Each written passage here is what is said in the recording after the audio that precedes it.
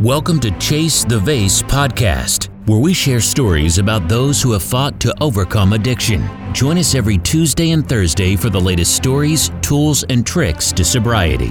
Now, here's your host, Brock Bevel. Welcome to the Chase the Vase podcast. I'm super excited to introduce Jenny Drake. Jenny is a self-love coach. She is anything to do with compassion, forgiveness, and just filling your own cup, right? Right. So you are a first on this show. And I more than anything, I think that's why I'm most excited, because we don't get to hear the other side very often. And as addicts, we kind of beat ourselves up and we know about codependency, and we know about that we're pieces of crap and we treat people like crap, and we understand that. But I'm so appreciative the fact that you would come on and share your story with us. I know it's not going to be easy. I know you're going to be intimate. You're going to be honest. You're going to be transparent. And thank you. Yeah. Well, thank you, because I am a huge fan, and I feel like I'm with a celebrity right now. So to be able to share my story with you is just such an honor. I'm super stoked. And yeah, you guys beat yourself up enough. And so where I come in is the other side. Where's that self-compassion? Where's that self-forgiveness? Because you all hold yourselves accountable to that, but there's the other side too. Like, it takes balance. Let's talk about that, Jenny, because that's a really important aspect here, because we understand as addicts that we don't want to be addicts. Right. None of us wake up in the morning and say, hey, you know what? I'm going to be a heroin addict today. Right. I'm going to be an alcoholic today. And that's just not in our DNA. No, nobody does. And as we're going through it, addiction takes over, and it takes on this bigger than life. And we get to a point to where we try so many times to beat this addiction and to win, and we constantly lose. So when we start getting into relationships, or when we start trying to have this self-love, self-compassion, forgiveness, those are words that don't resonate. So I'm going to pass it over to you, and maybe you can give us a therapy session. Maybe you can teach us a little bit, because I'm pretty pumped about it. Okay. Yes. I would love to just kind of share my story and how being in love with an addict has really catapulted my journey and led me to the space that I'm at now. And when you talk about addicts not resonating with self-love, self-compassion, and self-forgiveness, yeah, that speaks really closely to my heart, because the relationship that I was in, I knew that he didn't love himself. And I really thought that I could love him enough, right? Now, cognitively, I knew that that was not possible, but I stuck around because I wanted to show him that if I could love him unconditionally, despite all of his demons, and he let me into his world of demons, and it didn't make me love him any less. And I thought, with that example in his life, maybe, just maybe, he could understand that he was worthy of love and lovable. That was my whole mission in that relationship. So what made you see him in that light where he didn't love himself? Were there examples? Were there incidents in his life that you were just like, man, this guy doesn't even know who he is, doesn't love himself? Yeah. So our stories, I feel like it's unique, but it's not really unique. When I fell in love with him, he was using, and I didn't know. And he was extremely open and communicative and open to love and open to loving himself when he was active in his addiction. And so that's the person that I fell in love with. And I do believe he is that person. I really do. I believe that the drugs are what breaks down those barriers of pain and wounding. And so that was a really hard concept for me to understand when I did finally find out that he was using and an active addict. Okay, I'm in love with a person that is all of these things when he's active as in his addiction.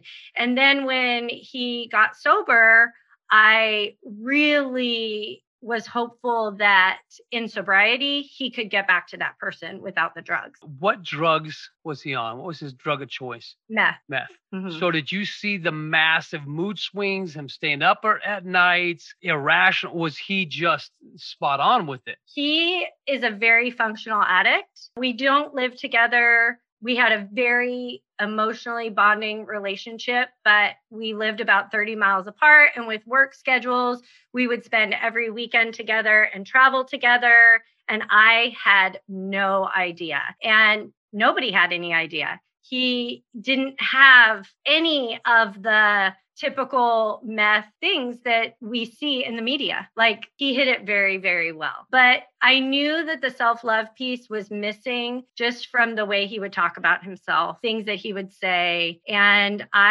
there's a piece of me, I really wanted to rescue him. I wanted to be probably a lot of ego-based for me too, was I wanted to rescue him to make it's totally the savior complex. Got it. Did it work? No. No. So No. you said he went through a time of sobriety. How much sober time did he have? Gosh. Well, we broke up in that amount of time for a time, but I want to say maybe 4 or 5 months he had sober. And that was also really confusing to me because he was a totally different person. He Dr. was guarded. Jekyll, Mr. Yeah. Yeah, it was and my heart knew him one way, and I wanted him to be clean and sober, but there was this part of me that I shamed a lot that was in love with the active addict.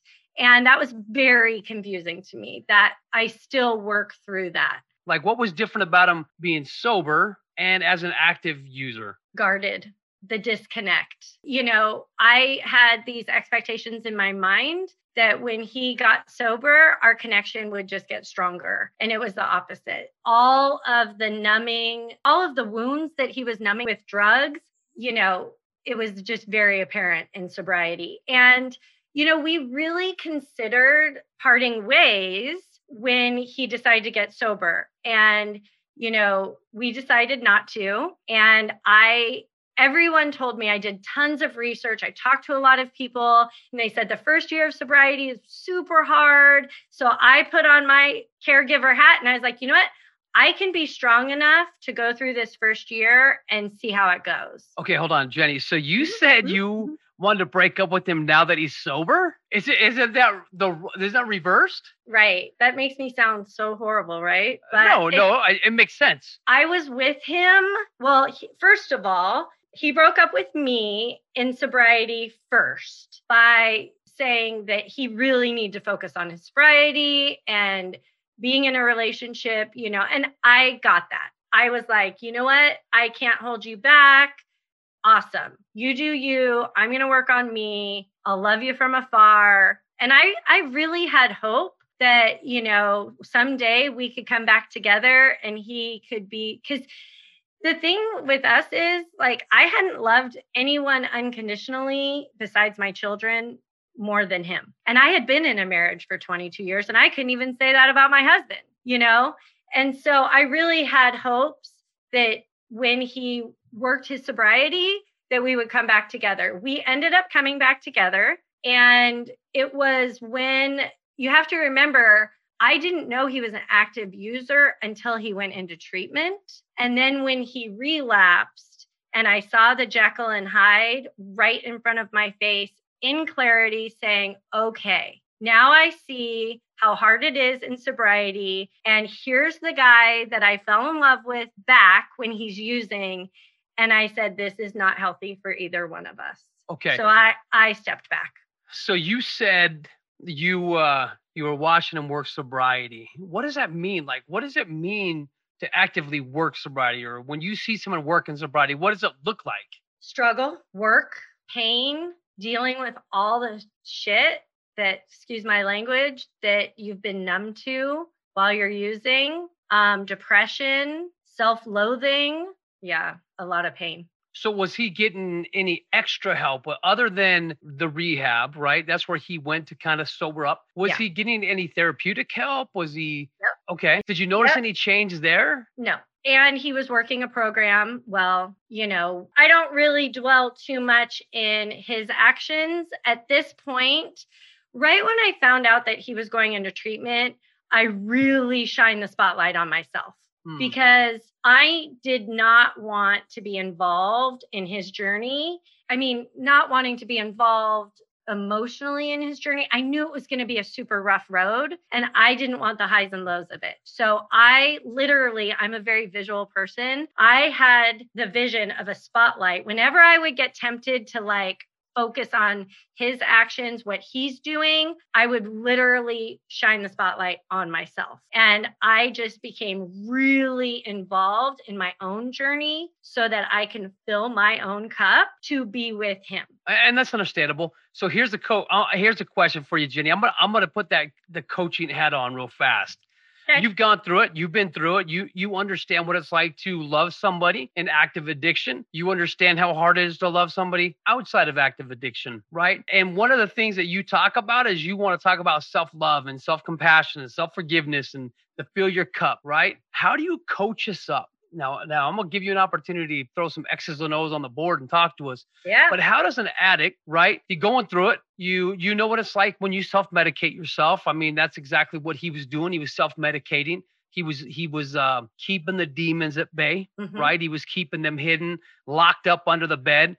And once that drug wasn't there anymore, those demons started to escape. Yeah. Right. So how do you speak to us? Because I'm really interested in what your thought process is. I mean, you work with people on developing that self-awareness, that compassion, that forgiveness, that acceptance. So teach us. I think it goes to where those wounds stem from. Okay. It really is about what are you numbing yourself from? And I think the difference between what I do and what a lot of other people do is there's not that self-compassion. So many of our wounds come from our childhood. And once I figured out that my own demons stem from my childhood and that they're not my fault, I don't have to blame myself for that part of myself, and nurturing those things that we have shame for and that we just criticize and judge and we minimize and we want to fix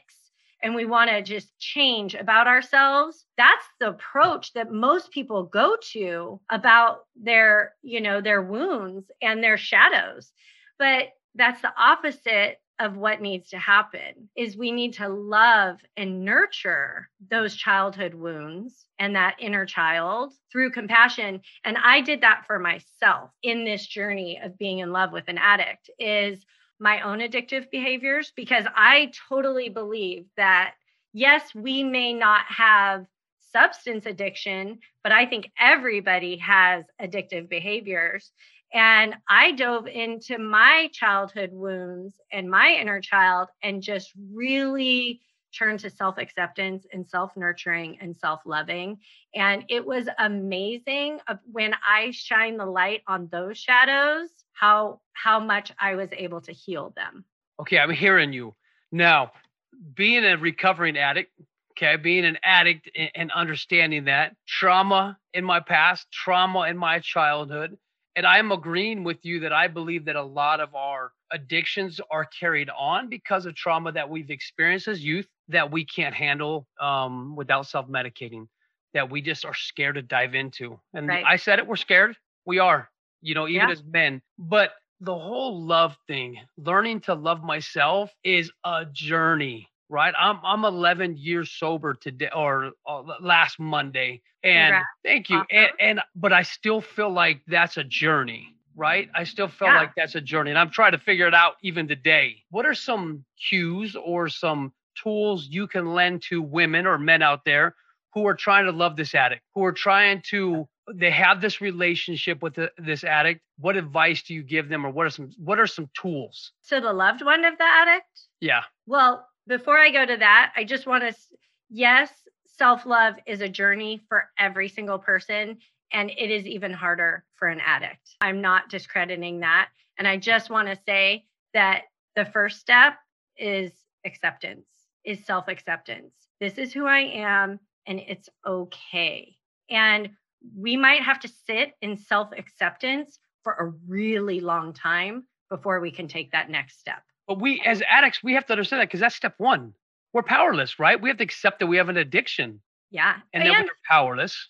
Well, and that you have an addiction, but that addiction stems from that, some people can accept that, but what they can't accept are the wounds and the trauma that the addiction is the antidote for. So that's really digs deeper of, okay, this happened to you in your childhood. Let's go there and let's just sit in acceptance of that. So yeah, the acceptance piece is the first step, and we might have to stay there for a really long time. So what are some tips and tools of loved ones of addicts? Work on yourself. Like number one, that was the biggest thing for me. I already talked about the visual of the spotlight because we are so tempted to put our hand, and I was the same way. I wanted to put my hands in his journey, in his kitchen. And whenever I was tempted, I was saying, okay, what do I want to give to him? Compassion. Okay, I'm going to give him compassion, but I'm going to give myself compassion first. So I just made it a habit that whatever I was fixating on giving to him, I would stop and turn it on me. So compassion, unconditional love, struggles with a higher power. If I was judging or wanting to fix him, I turned that back on me and it became my journey. So that would be the first tip, is take your eyes off of their journey and put your eyes on your own. I love it. So how do we make sure that we don't cross over into this codependency, right? Because that's a big thing. And I understand that in codependent relationships, right? Usually one or other, each party has low self-esteem, trouble in identifying their own emotions, making decisions, trying to take care of that other person, desire to feel, you know what I mean? Like, you have all these, I don't want to say ailments, but you have these and you're a caretaker, right? You want to love somebody into surrendering and love them into sobriety. Yeah, I have a lot to say about codependency, actually. First of all, it really pisses me off when, or it did for me, when it was codependency is a result of low self-esteem. That did not resonate with me because I am like, I don't have low self-esteem. So I think it is very normal as humans to have codependent behaviors. And I do not like, for a long time, I didn't want to be labeled a codependent because that had such shameful connotation attached to it. Jenny, when you say behaviors, can you tell me a few of them that so we can understand? I know you're talking about codependents can't say no, right? Most of them cannot, like a mother's son. I can't say no, go ask your dad. But right? Yeah. Why That's a behavior. It's a behavior, and we are moms. Right. And I'm speaking to the women for a sec. We are women, and that is who we are, is to be nurturers and caretakers. So I'm not saying that it's good for the addict. And I'm not saying, I think where it runs into problems is when that caretaking is starting to affect us and harm us or enable the addict. There you go. That enabling portion, because I see it every day where a party will not walk away from it because they're afraid, they're anxious or drained from it. They feel like they're the rescuer. They're afraid to leave, right? These are some of those behaviors that follow that codependency and that enabling. So how did you make sure you didn't get into that? Oh, well, sometimes I did, but it takes consciousness and awareness and a support group that can call you out when you do cross that line, because it's natural. What I'm saying is it's natural to do that at times, and we have to keep ourselves in check. And I ask myself, am I enabling him, or am I hurting myself? Is my emotional, spiritual, or physical self being harmed by me making these choices? So is there a checklist you go through to find out, hey, I'm not an enabler? I wish, right? We want the black and white. I'm the queen of just give me the rules and I'll follow them. But being with an addict, it's no way. There's no It's rule. not like that. And so again, loving an addict, we have to be in tune with ourselves and our own intuition and our own source, whether it's, our own higher power, to know where we stand. And there were times I would say to him, I would ask my addict, can I be asking you this? Am I supposed to be asking you this? Because one of my faults is I felt like security for me meant knowing all the facts. So I would always ask questions because it would make me feel secure, But the more I worked on myself, the more I knew when I would cross those lines. And that's what led me to stepping away from the relationship, because I wanted the black and white of what is enabling and what isn't enabling. Right, and I was totally justifying the fact that I was giving him unconditional love and 100% acceptance all the time because that's who I am. I learned, and I swear it took time and it took a higher power. I did it step by step. I was patient. And one day I realized me being that girlfriend was a form of enabling because I was softening his bottom. So where do you become an enabler? One question that I know of is that you make constant excuses for this partner. Right? That's one of the kind of that self-check is like, hey, wait a minute. Am I making excuses for this guy or this girl? Right. And I see it right now. I have a family member that's in a relationship and he's battling between his children, and a relationship. Right. And so there's got to be a portion where you can ask yourself, okay, am I involved in a codependent? Am I enabling this person? And those are some of those basic rules. Number one, I would say, are you making excuses for them? Am I trying to hide their behavior from other people? Or when do they have to take that extreme ownership of their addiction? Right. Where I have problems with that, though, is that's all in our mind. And we can drive ourselves crazy by being in our mind like that. And one of the things that drove me crazy was, should I be with him or should I not be with him? And I would have sleepless nights about wanting to find the answer to that. And the answer is not in rules or black and white or, a list of behaviors. That's not where the answers lie. The answers are inside of us. And it takes time. And what I realize is sometimes we're not ready for the answers that we're seeking.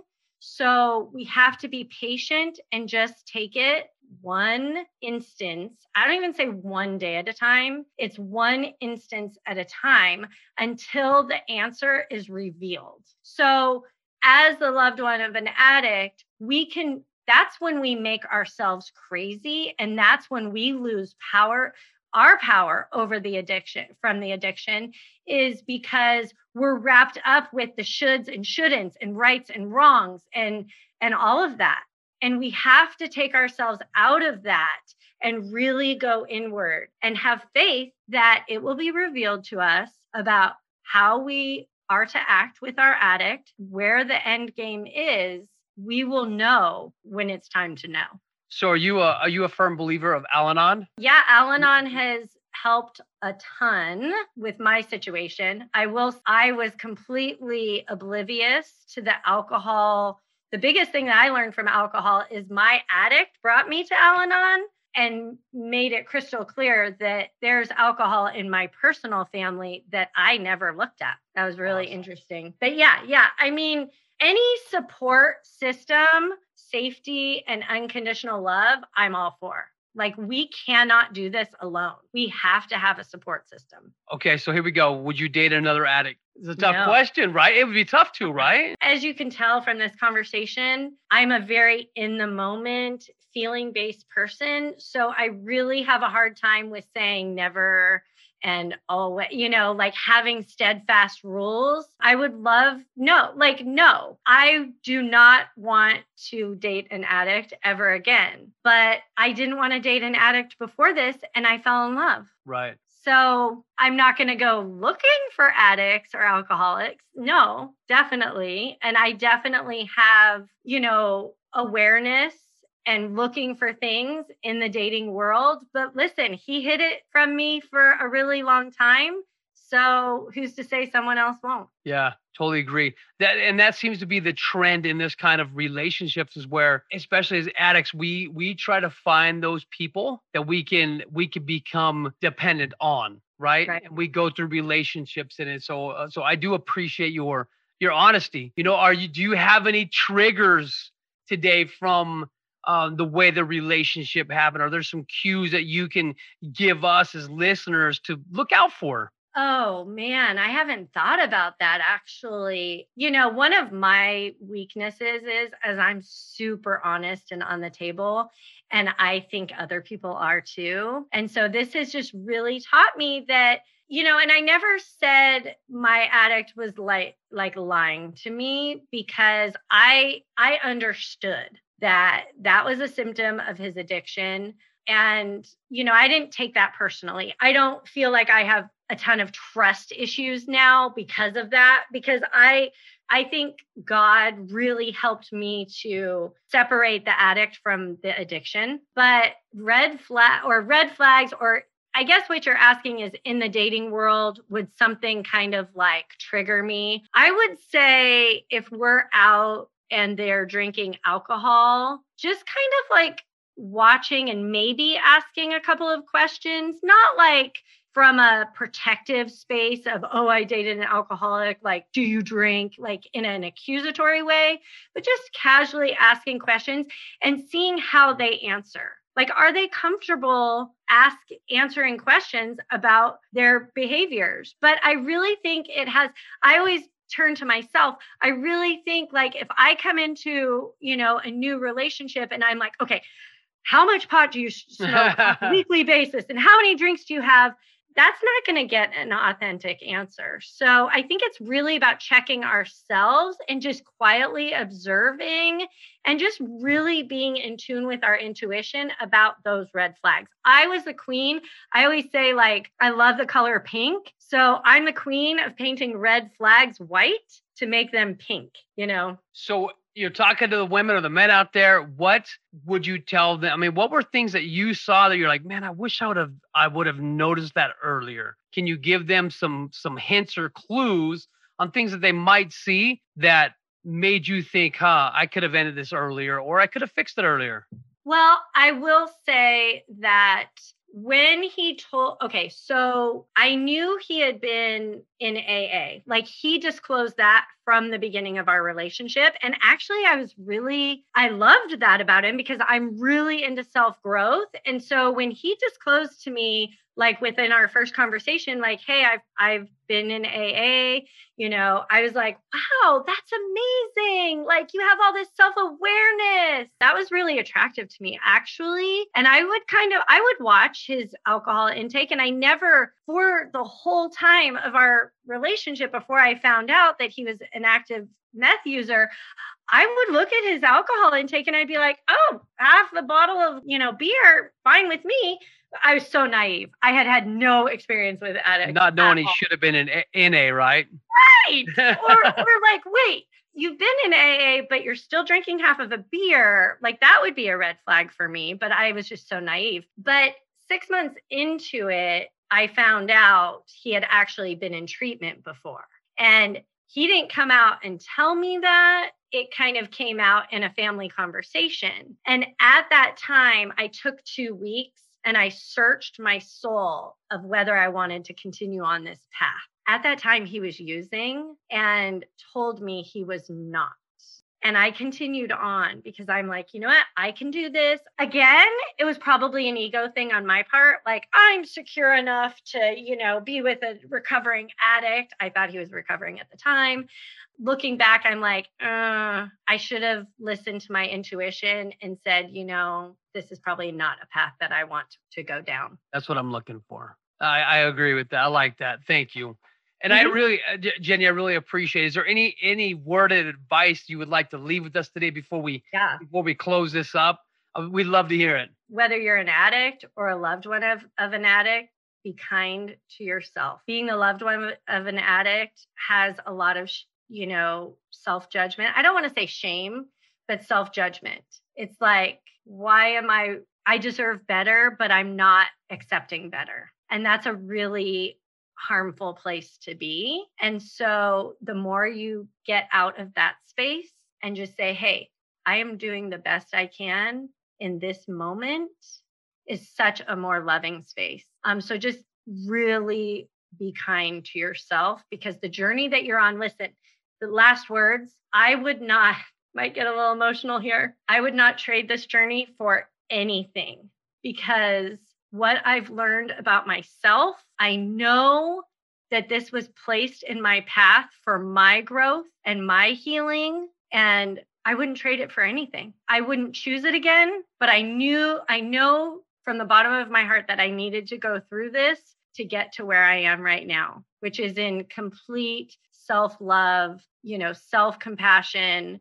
And the biggest step for that was I looked at him and I said, I can unconditionally love this person so much. And it taught me how to unconditionally love myself. And I said, if I can do that for him, I can do it for myself too. Amazingly put. Thank you, Jenny. Thank you for coming on and chasing the vase with us today. You were amazing, talking about codependency, talking about filling your cup, being a coach out there. I know there's men and women who hear and you're speaking their language. So if they were able or they wanted to get a hold of you, what's the best way to contact you? Instagram, Jenny_Drake_. I also have a podcast called Falling in Love with Yourself. And that's on all podcasts, Spotify, Apple. I also have a website, jenny-drake.com.